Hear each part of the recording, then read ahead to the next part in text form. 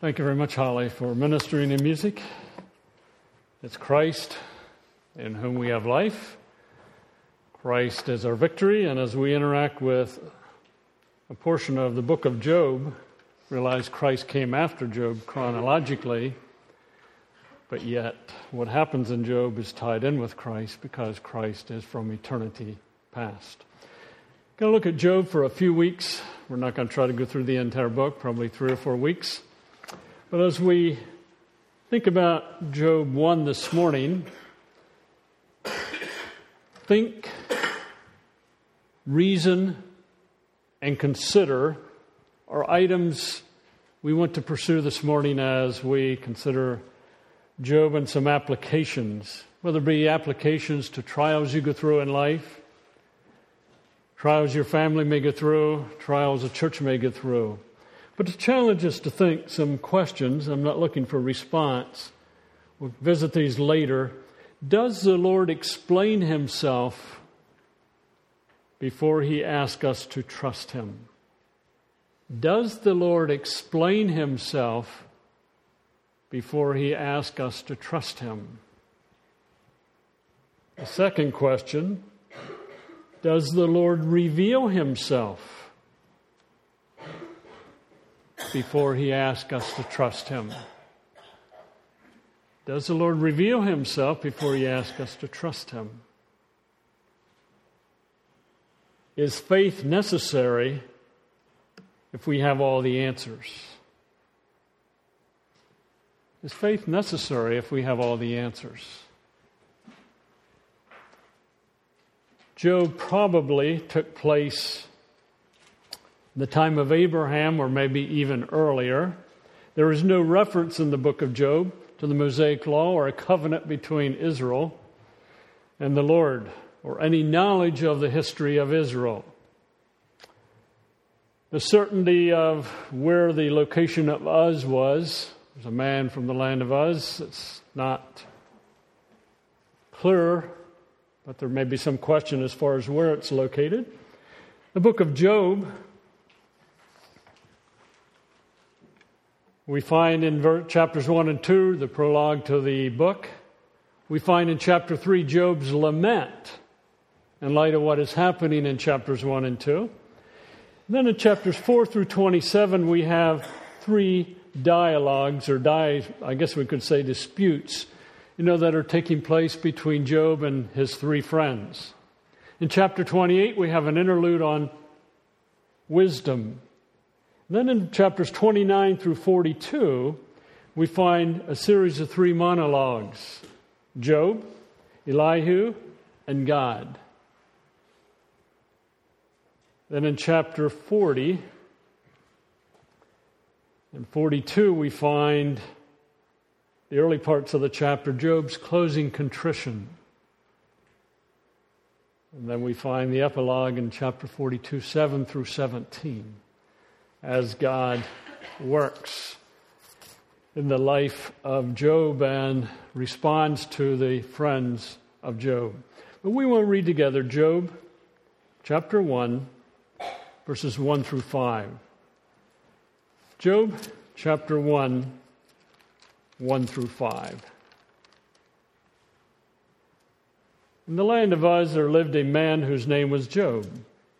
This man was blameless and upright. He feared God and shunned evil. He had 7 sons and 3 daughters, and owned 7,000 sheep, 3,000 camels, 500 yoke of oxen, and 500 donkeys, and had a large number of servants. He was the greatest man among all the people of the East. His sons used to take turns holding feast in their homes, and they would invite their 3 sisters to eat and drink with them. When a period of feasting had run its course, Job would send and have them purified.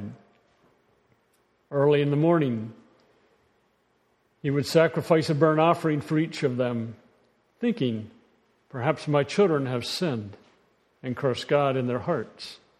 This was Job's regular custom. The man we're dealing with in Job, the setting of Job, is that Job was a blameless upright man, blameless, a charge could not be brought against him. You couldn't look at Job and say, Job is guilty of this wrongdoing. He did not have that as a pattern of life. He was upright, correct in light of the Lord's standard. He feared God, had a reverence, had a respect and obedience for God. The text also says he shunned evil. And an illustration of shunning would be Joseph when he was in Egypt, and when Mrs. Potiphar invited him to go to bed with her, what did he do? He fled. Job was a man who shunned evil. Job had 7 sons and 3 daughters. The text would almost seem to assume that they were older. But he had 7 sons, 3 daughters. He was very, very wealthy. Wealth in that day would have been measured not so much in terms of dollars and cents or how much you had in your 401k, but in the number of animals you would have. 7,000 sheep, 3,000 camels, 500 yoke of oxen, 500 donkeys. I'm not sure how many servants it would take to keep those animals, but it would have took a large number of servants. He had a concern for his children. He knew what they were doing, apparently. He would sacrifice for them, and that was his regular custom. So as we see the book of Job, we're dealing with a man who was blameless, upright, feared God, shunned evil, and wealthy. Let's read together verses 6 through 19. Verses 6 through 19. One day the angels came to present themselves before the Lord, and Satan also came with them. The Lord said to Satan, "Where have you come from?" Satan answered the Lord, "From roaming through the earth and going back and forth in it." And the Lord said to Satan, "Have you considered my servant Job? There is no one on earth like him. He is blameless and upright. A man who fears God and shuns evil." "Does Job fear God for nothing?" Satan replied. "Have you not put a hedge around him and his household and everything he has? You have blessed the work of his hands, so that his flocks and herds are spread throughout the land. Stretch out your hand and strike everything he has. He will surely curse you to your face." The Lord said to Satan, "Very well, then. Everything he has is in your hands, but on the man himself do not lay a finger." Then Satan went out from the presence of the Lord. One day when Job's sons and daughters were feasting and drinking wine at the oldest brother's house, a messenger came to Job and said, "The oxen were plowing, and the donkeys were grazing nearby. The Sabaeans attacked and carried them off. They put the servants to the sword, and I'm the only one who has escaped to tell you."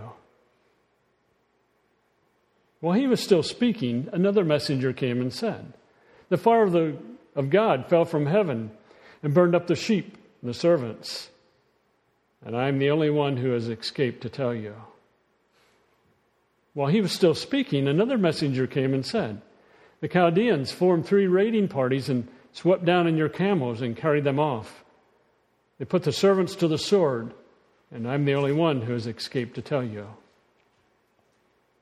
While he was still speaking, yet another messenger came and said, "Your sons and daughters were feasting and drinking wine at the oldest brother's house, when suddenly a mighty wind swept in from the desert and struck the 4 corners of the house. It collapsed on them, and they are dead. And I'm the only one who has escaped to tell you."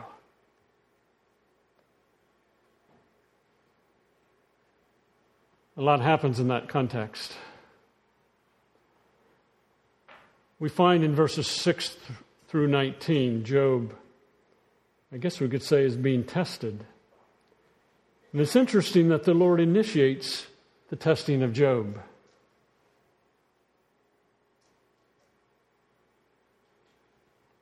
the Lord said to Satan in verse 7, "Where have you come from?" Satan answered the Lord, "From roaming through the earth and going back and forth in it." Then the Lord said to Satan, "Have you considered my servant Job?" As you look at biblical history, it seems like the Lord often initiates testing. Abraham, in Genesis chapter 22, was asked to offer his son Isaac. Israel, in Exodus 15:26, the waters of Marah and Elam, they were tested. In Exodus 16 and verse 4, with the manna, the Lord was testing them to see if they would be obedient. In Exodus 20:20, with the Ten Commandments, the Lord tested them to see if they would obey His word. In Deuteronomy 8, verses 2 and 16, we find that in the 40 years in the desert, the Lord tested them. In Deuteronomy 13:3, there were false prophets allowed among Israel to test them. In Judges 2:22 and chapter 3 and verse 1, all the nations were not destroyed because the Lord wanted to test Israel. In 2 Chronicles 32:31, King Hezekiah, Babylon was used by the Lord to test King Hezekiah. We find in Matthew chapter 4, verses 1 through 11, Jesus was led into the desert to be tempted by the devil.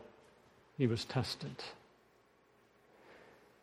Posing a question, not looking for an answer, is it possible in our lives, as we go through trials, family, as an individual, what we're going through as a church at this time, God tests us to see whether or not we will obey Scripture and focus on Christ and Christ alone. It's interesting that the Lord knew Job. The Lord knew that he was blameless and upright. Have you considered my servant Job in verse 8? There is no one on earth like him. He is blameless and upright, which was stated earlier. He fears God and he shuns evil. And that's the Lord's testimony about Job to Satan. So a question, does the Lord know our character, our actions, our relationships within a family, individually, as a church? So what happens next is that Satan accuses. Satan basically saying Job is using God, not worshiping God. Notice in verse 9, does Job fear God for nothing? Lord, Job is obeying you. He fears you. He shuns evil for some reason. There's something going on here. Have you not put a hedge around him and his household and everything he has? You bless the work of his hands so that his flocks and herds are spread throughout the land. But stretch out your hand and strike everything he has, and he will surely curse you to your face. God, you're protecting Job. Job doesn't worship you for who he is, but what he has and how you've worked in his life.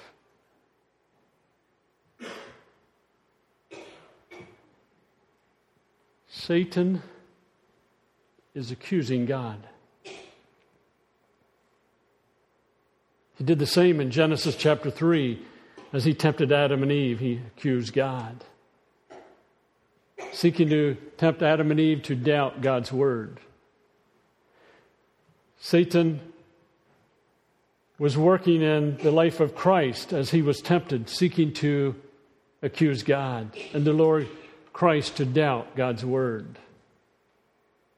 And Satan will accuse God and accuse others as he seeks to lure us as a church, as individuals, as family, to doubt God, to doubt His word. How many times have we gone through difficulty and we say, this is terrible? And scriptures would say, God can use it for your good and your profit. And when you're weak, that's when you're strong. Individually We're lured to doubt God. Satan accuses God before us. He does that as a church.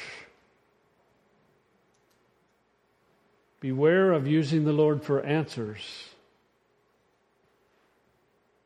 or solving your situation before you will obey Him. Obey Him in the darkness. The Lord allows Satan to work, but remains sovereign. In verse 12, the Lord said to Satan, "Very well then, everything he has is in your hands, but on the man himself do not lay a finger."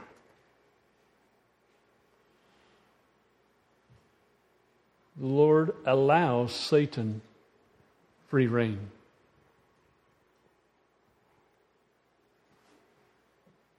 But he remains sovereign.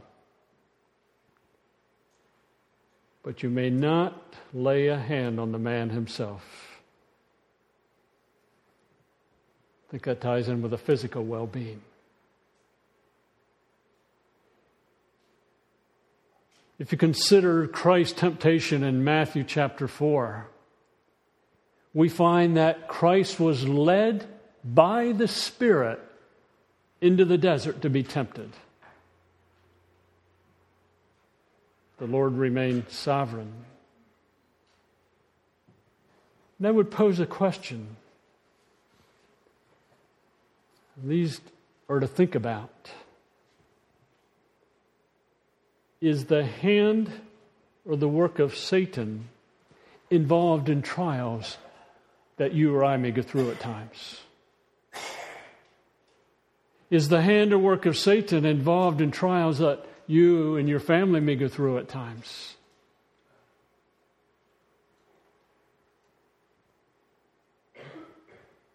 Is the hand or work of Satan involved in trials that churches go through? Think about that. But yet, under the sovereignty of God, the Lord has allowed Satan to work in Job's life, but he remains sovereign. Satan does not have free rein.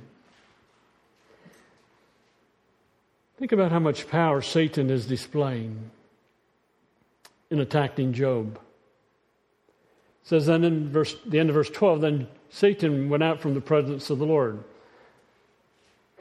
And in verses 13 through 15, we find that people are used.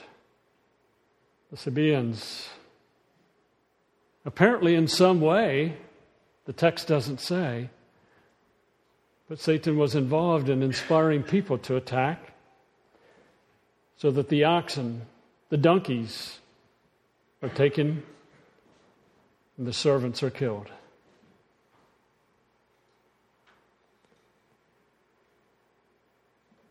They put the servants to the sword, and I'm the only one who has escaped to tell you. This servant is sharing this with Job, and before he gets done talking, another servant comes and said, "There's a fire." He says, "A fire from God fell from the sky and burned up the sheep and the servants, and I'm the only one who has escaped." We know the enemy's hand is behind this under God's sovereignty. The sheep are now gone, along with the servants who took care of the sheep. While that servant is still speaking, another one comes. In verse 17, the Chaldeans formed 3 raiding parties and swept down on your camels and carried them off. They put the servants to the sword, and I'm the only one left to tell you. The enemy in some way involved in the raiding parties of the Chaldeans. While he is still speaking, another person comes, verses 18 and 19, and shares about the children. Your sons and daughters were feasting and drinking wine at your oldest brother's house, when suddenly a mighty wind swept in from the desert and struck the 4 corners of the house. It collapsed on them, and they are dead. And I'm the only one escaped. to tell you.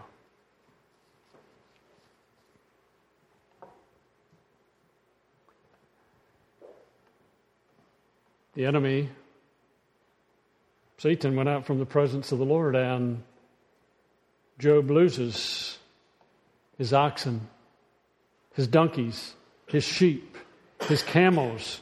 He loses his servants. Apparently 4 of them left, and his 10 children.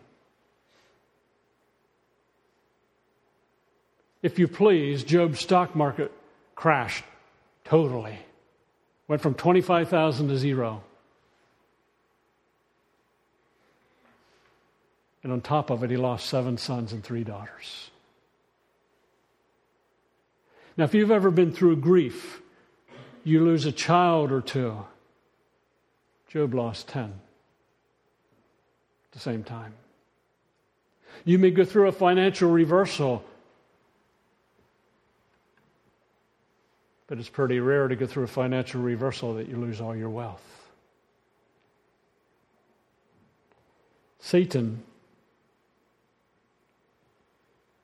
is displaying a great deal of power.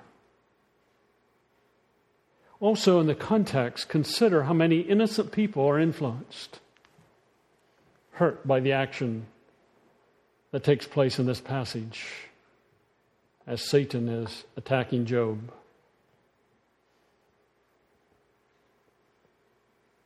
Job's 10 children, Job's servants, we don't know how many, but a large number of them, would have had a lot of them. They all die. What has the enemy done to me? We may ask sometimes, what has the enemy done to my family? What has the enemy done to our local church or another local church? Job didn't have answers. We don't always have answers. But we find Job responds to what is happening. At this, Job got up, tore his robe, and shaved his head. A torn robe, a shaved head, an indication of mourning and sorrow, with good reason. Then he fell to the ground in worship. Falling to the ground was what would happen many times in worship. It clearly says he fell to the ground in worship. And what does he say? Naked I came from my mother's womb, and naked I depart. The Lord gave, and the Lord has taken away. May the name of the Lord be praised. In all this, Job did not sin by charging God with wrongdoing. Naked. Job came with nothing, as all of us do. And from Job's perspective, he thought, naked I'll depart. He didn't have. He lost it all. It's interesting, the Lord gave. He acknowledges the Lord's giving. It wasn't his earning. It wasn't all that he had done. The Lord gave. Obviously, Job worked and took care of his flocks or had people take care of him and so on, but he recognized the Lord is giving. The Lord has taken away.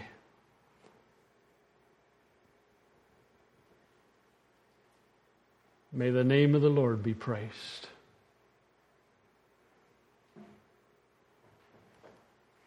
Now, can you envision tomorrow the stock market goes to 0 and you lose everything that you have in terms of investments? All.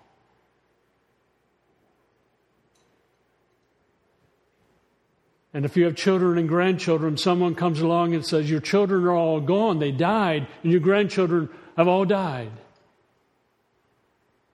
And you fall and say, may the name of the Lord be praised. That's where Job was.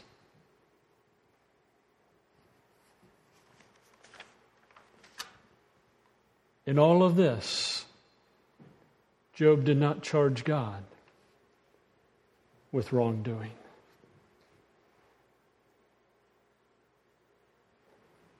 A major trial in Job's life.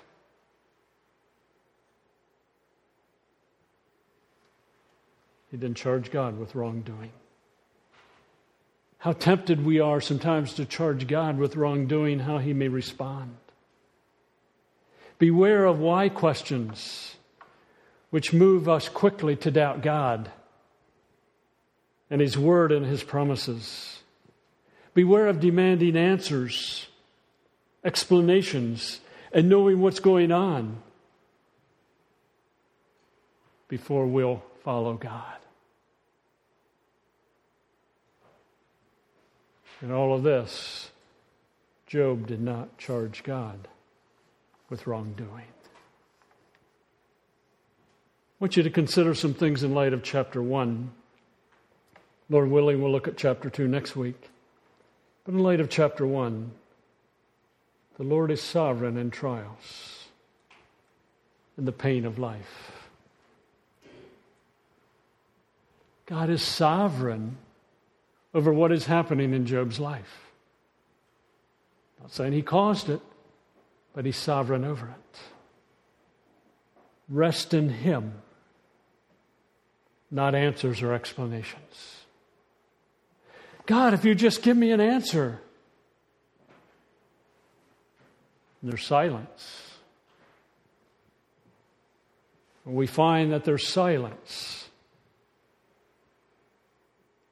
in chapter 3 through chapter 38 of Job. That is silence from God.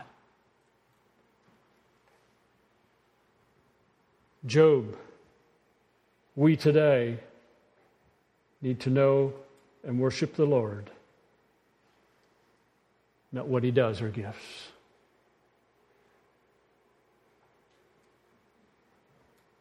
Trials do not come as a surprise to the Lord. Job worshiped God. After losing his wealth and his children. He didn't charge God. Think about a trial that you may have been through, a family trial or a church situation. Are we willing to rest in Him? Testing seems to be vital, important in our world. As you look at Scripture, testing seems to be vital and important. Without it, we seem to become complacent. Karen, what do you think would happen? Or Molly, what do you think would happen? Or Holly, what do you think would happen in school if you did not have any test?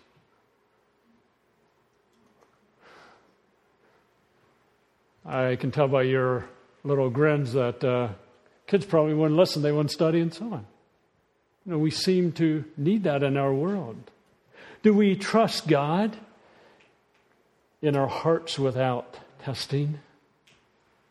Human nature seems to need testing. In 1 Peter chapter 1, verses 3 through 9, as the people to whom Peter is writing, Peter says, these testings have come to show that your faith is genuine.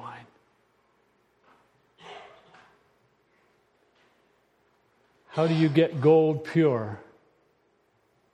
You heat it. God is turning the heat up, or is allowing the heat to be turned up in Job's life by saying, Satan, do what you want. How many of you are willing to buy a car or a truck that has not been tested? So you go to a dealer and you say, I want to buy this truck. And the dealer says, I want you to understand before you buy it, it has never been tested. Never been any test done on it. It's just designed, but it's never been through any test whatsoever. The cars and the trucks that we buy have gone through a lot of testing.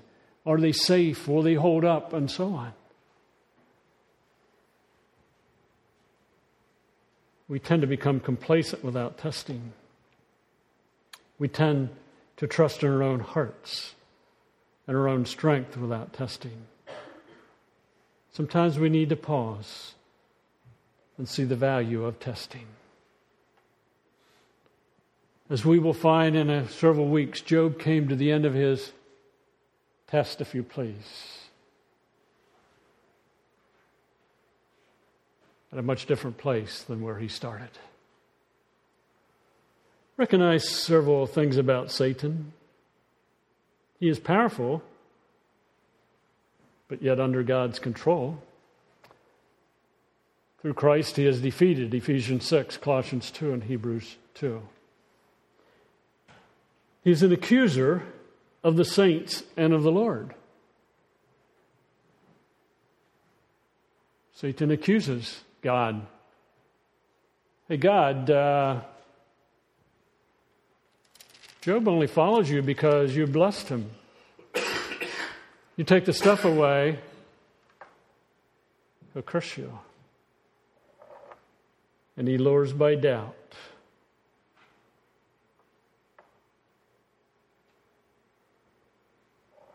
Another thing to think about in light of Job 1. Enjoy relationships and possessions, but hold them lightly.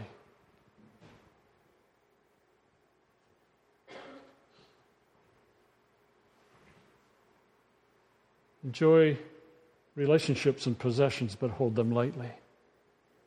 They may be gone sometime.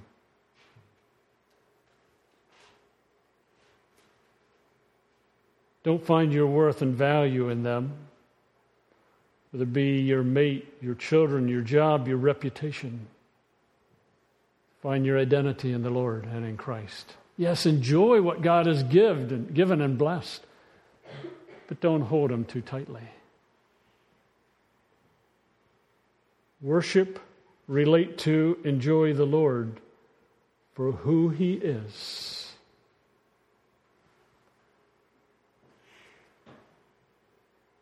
Not merely what He does or provides.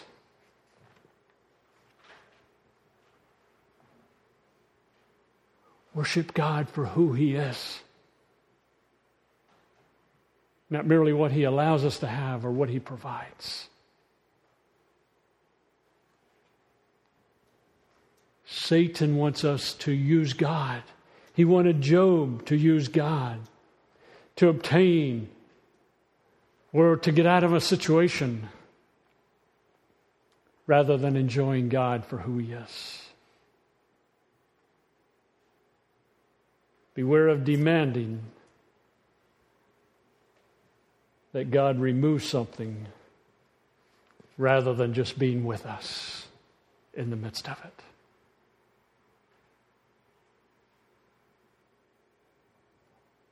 Ask in light of the Lord's character. How many people over the years said, God didn't respond in this way, so I'm not going to respond to Him in a positive way any longer. So that's a use of God. That's not enjoying God for who He is and His character and His being.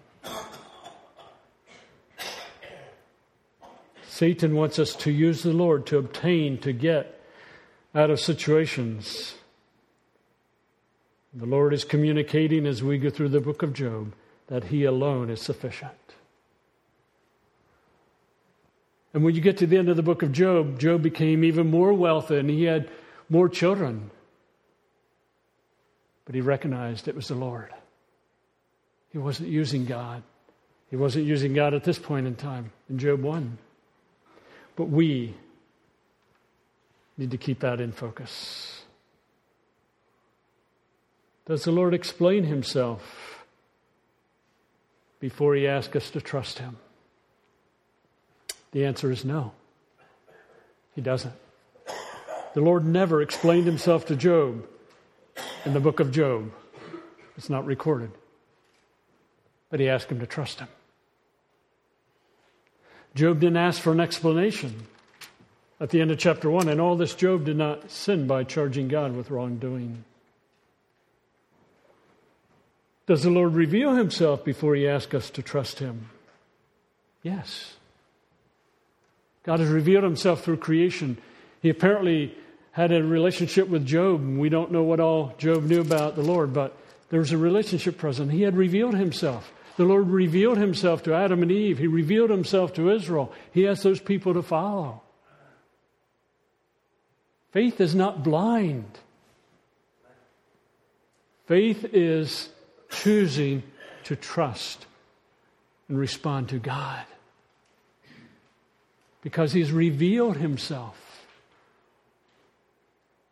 And we trust him. Job trusted him, not what he did or did not do. Is faith necessary if we have all the answers? I tend to think, why do I need faith if I have all the answers, if I can figure it out? I'm not saying there's no answers at all, but is it really necessary? Think about it. So we think about the trials of life, what we're going through at this point in time as a church, what you have been through or are going through as a family or as an individual. Are we willing to say, God, I don't understand. I don't need an explanation. I don't need answers, because I'm willing to trust you.